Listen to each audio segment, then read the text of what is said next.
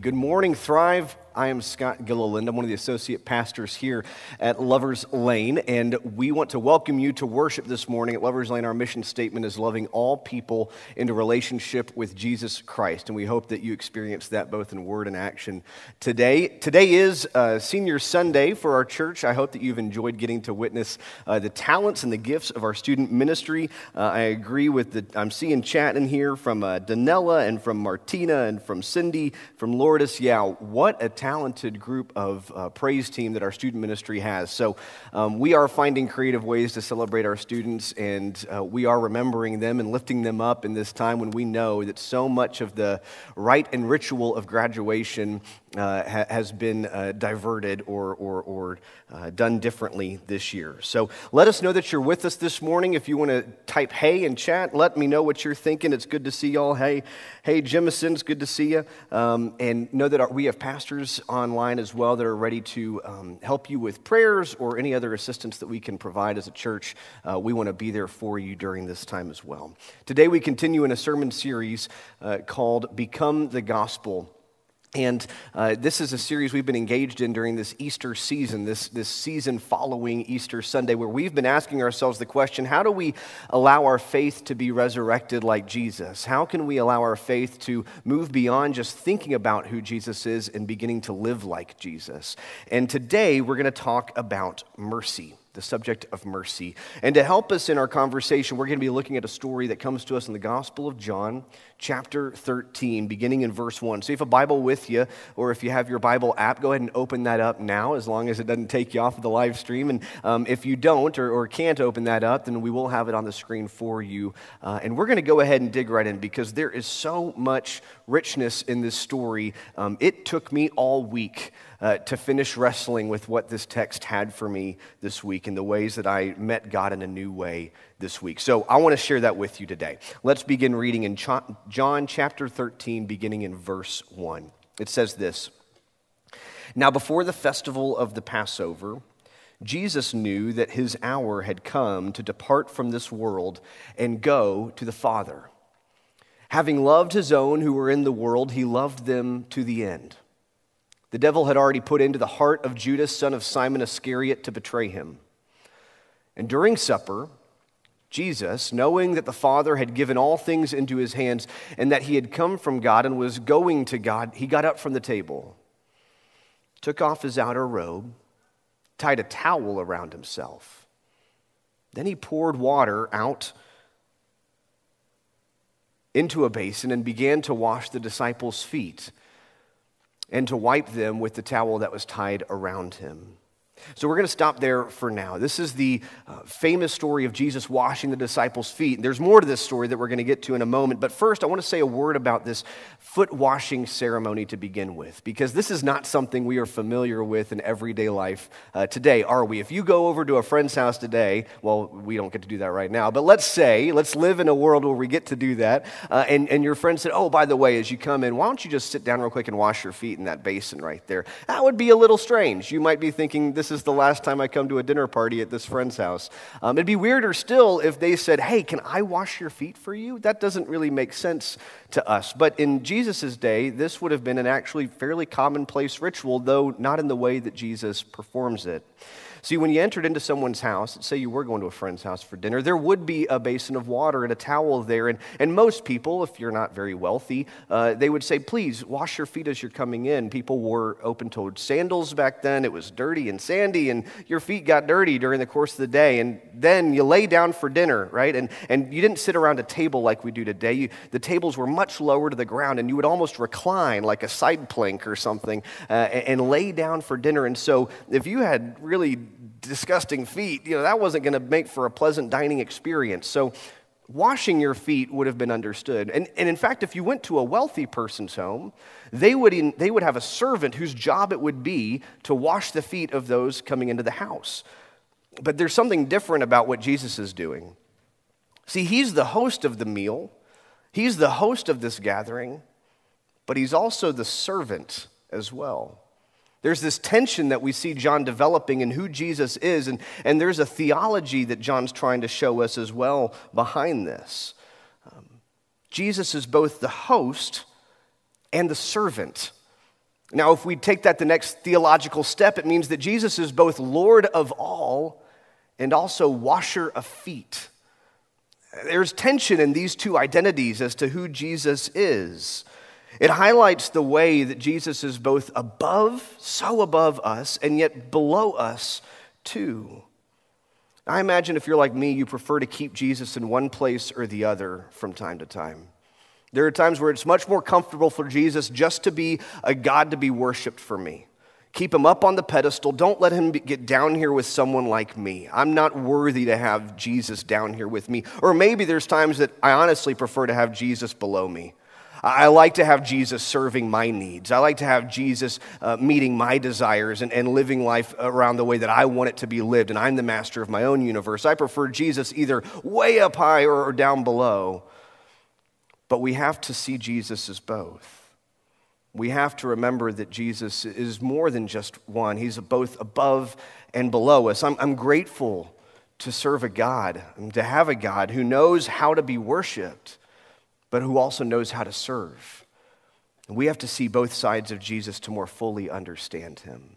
So the first question I hear John asking us is, as he shares this story with us, here's the question I was wrestling with this week. Can I both sit at Jesus' feet and allow him to wash ours? Can we both sit at Jesus' feet and allow him to wash ours?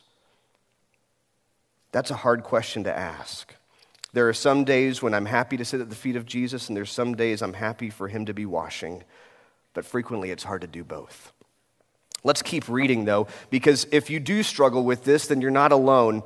Simon Peter does as well. It says this as we continue in verse 6. Jesus came to Simon Peter, who said to him, "Lord, are you going to wash my feet?" And Jesus answered, "You do not know now what I am doing, but later you will understand."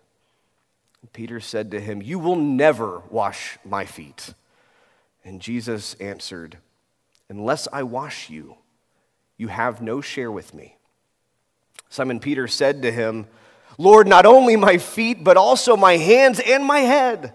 And Jesus said to him, "One who has bathed does not need to wash except for the feet, but is entirely clean. And you are clean, though not all of you." For he knew who was to betray him. For this reason, he said, "Not all of you are clean." So let's stop there for a moment. Now, Peter's trying to be a good disciple. Peter tries so hard. In every gospel, Peter tries so hard. He likes to be teacher's pet. And he's refusing this foot washing to begin with, not because he's disgusted by it, not because he has a weird thing about his feet, but because he's trying to express reverence for Jesus. Jesus is his teacher and his Lord, his rabbi, right? In these days, if you were to allow someone who was supposed to be above you, social hierarchies were so strict. If you were going to ask your rabbi to wash your feet, that would have been unbelievable, incomprehensible. It would have been offensive to most people. And so he's saying, Jesus, I can't allow you to wash my feet. That is beneath you. That is not the role you're supposed to be living in. You're my teacher and my Lord.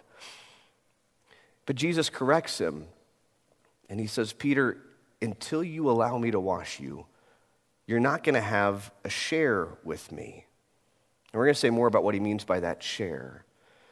But upon hearing this, Peter again tries to do the right thing. And so he says, oh, okay, maybe I do want to be washed. Well, okay, wash all of me. Wash my head, wash my hands. And Peter's making a second mistake here.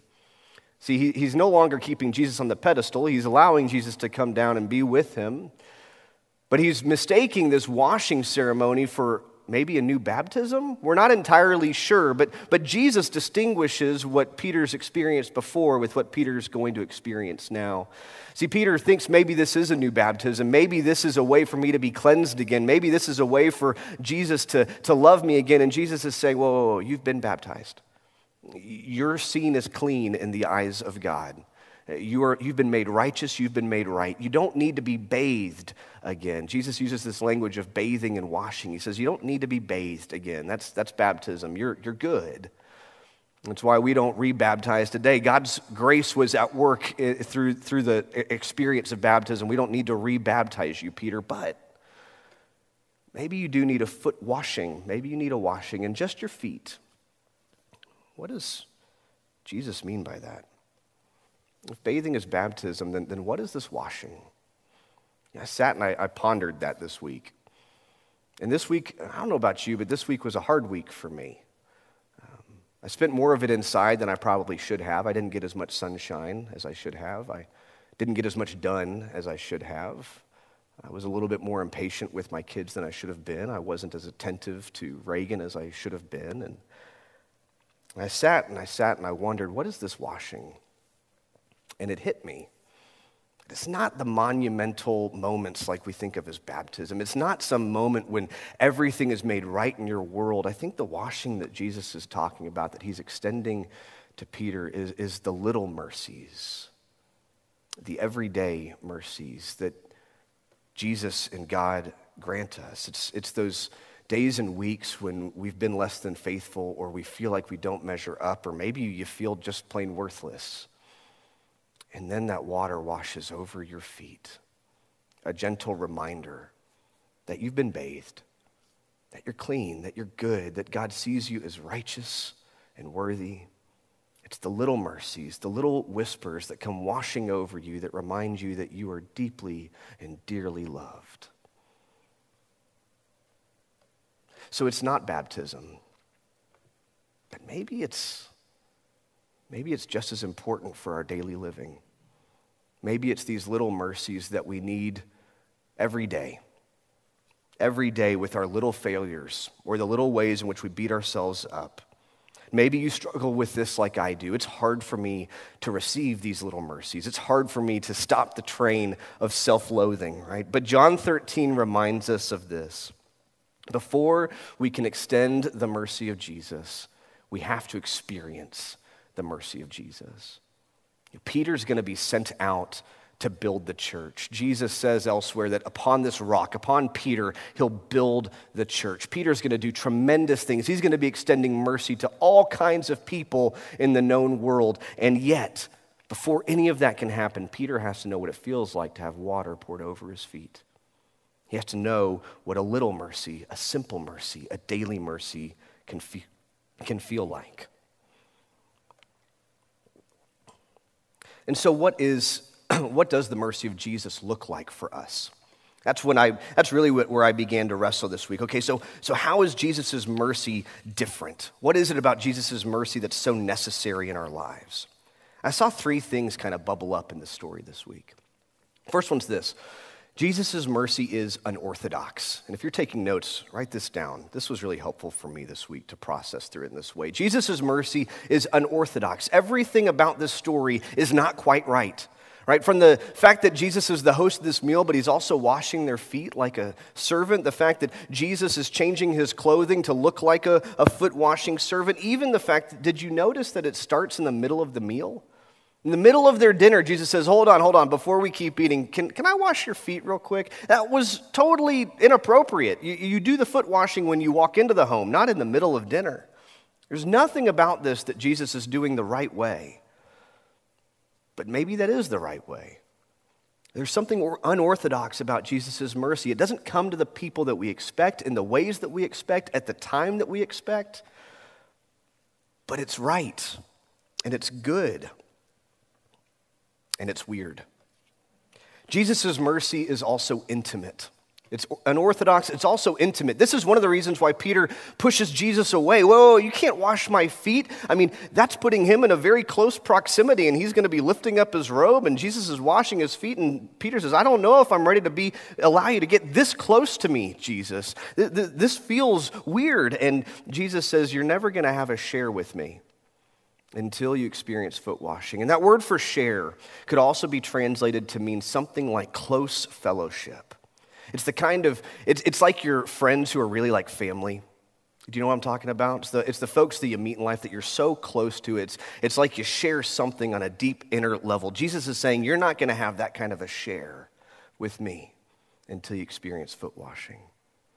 There's an intimacy to Jesus' mercy. And when I see this in this story, what it makes me consider is maybe it's in these little mercies, these foot washings that we experience and that we get to share with others. Maybe it's in these little mercies where our hearts can come closest to God's. Maybe it's there that we get to have a share with Jesus, where we become closer to Jesus than we've ever known? Is mercy what can get us there? Lastly, Jesus' mercy is abundant. I'm going to say more about this, but there's someone else at the dinner. There's someone else at this foot washing besides Peter and Jesus. Did you notice who it is? We're going to keep reading in a moment, and you're going to see their name come up again, but Jesus' mercy is not just for the people that get it right. It's not just for the good people, the righteous people, the people who know what they're doing. It's for everyone, the screw-ups, the undeserving, the betrayers. Jesus' mercy is abundant. Let's keep reading. Beginning in verse 12, it says this. After he had washed their feet, he had put on his robe and had returned to the table, he said to them, "Do you know what I have done to you? You call me teacher and Lord, and you are right, for that is what I am. So if I, your teacher and Lord, have washed your feet, you also ought to wash one another's feet. For I have set you an example that you should do as I have done to you. Very truly, I tell you, servants are not greater than their master, nor are messengers greater than the one who sent them. If you know these things, you are blessed if you do them. I'm not speaking of all of you. You know whom I've chosen. But it is to fulfill the scripture, the one who ate my bread has lifted his heel against me. I tell you this now, before it occurs, so that when it does occur, you may believe that I am he. Very truly I tell you, whoever receives one whom I send receives me, and whoever receives me receives him who sent me." So throughout this passage, there's been another person present. There's been this undercurrent of knowing that Judas, the one who betrays Jesus, is here, receiving the meal, receiving the foot washing. In fact, John mentions him 3 different times. At each point in the story we've read this morning, Judas is reminded to us. John is trying to get our attention to say, you know Judas is there. You know Judas is there. Hey, do you see that Judas is here? Why is John so fixated on this? Why is that so important for us to see? This is a commissioning of sorts, this story. It's not the Great Commissioning, of course, but maybe a lesser commissioning where Jesus is commanding his disciples to go out and be foot washers, but not foot inspectors. What do I mean by that? I was really stuck on this part of the story this week. And yesterday morning, as I was praying over this text again, something hit me. And it was one of those kind of scriptural truths that you don't really want to hear because you know it's going to change the way that you live and you're not sure you want to do that. But I realized, seeing Judas at this story, seeing Judas walk into the room, Jesus greeting him with a hug and a kiss as usual, reclining at dinner, breaking bread with him, sharing drink with him, washing his feet, pouring water over his feet as he looks him in the eye. Something struck me. We cannot control how others respond to our mercy. I don't like that. I don't like being out of control. I don't like the idea that someone can take my mercy that I'm working really hard to offer and can throw it out the window, can stomp all over it, can spit on it, or just flat out ignore it. You know, washing feet puts us in a submissive position. It puts us in a lower place. And that's hard for someone like me. Is that hard for you? I don't like the idea of being in a submissive lower position to someone who I think doesn't deserve it. Maybe they've wronged me in the past. Maybe I think they're in the wrong still. Maybe I think they're going to do wrong by me in the future. And I don't want to give them the upper hand. I certainly don't want to give them my mercy. But here's what really convicted me yesterday morning. If we only offer mercy to those whom we love, or I could offer those whom we know will love us back, we're actually only offering kindness. If we only offer mercy to those whom we love or whom we know will love us back, we're really only offering kindness. I like being kind. I'm a pretty kind person. Who doesn't love to be kind to the people that are going to be kind back to them? Who doesn't love being kind to their friends, to their family, who they hold dear? But mercy isn't kindness. Mercy's different. It's harder. It's more difficult. It's the moment that turning the other cheek stops being a pithy statement and starts becoming reality. Mercy is when Jesus welcomes Judas in, and instead of turning him away at the door or spitting in his face or confronting him and telling the disciples, "Get this guy, he's the betrayer," instead he welcomes him in with a hug and a kiss on the cheek. Mercy is love when judgment is the obvious choice. It's washing the feet of the one who might betray you. Mercy is love when judgment is the obvious choice. It's Jesus pouring water over Judas's feet and looking in his eyes and knowing what's to come, but knowing that mercy is still worth it. Because Judas is worth it. Because God's love is worth it. Because the kingdom of God is worth it. Because resurrection is worth it. Mercy is worth it. And friends, we can give this kind of mercy. If this sounds hard, it is. But we can give this kind of mercy because we have received this kind of mercy.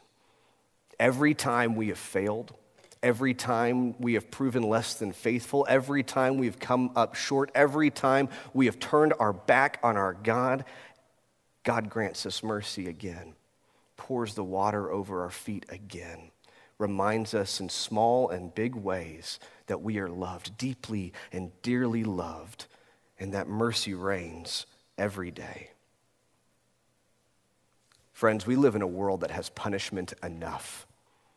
There's plenty of punishment in the world around us. I wonder what the world could look like if the followers of Jesus, if people like you and me could be a people who express mercy over everyone, even those who might betray us.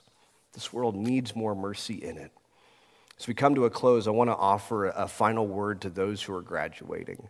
I know you love getting all these video messages from people. I know there was a commencement speech from President Obama yesterday, so I'm hoping to one-up that. No, I'm kidding. I wonder what it could be like to be a generation defined by mercy. I know about my generation. I know about generations older than me.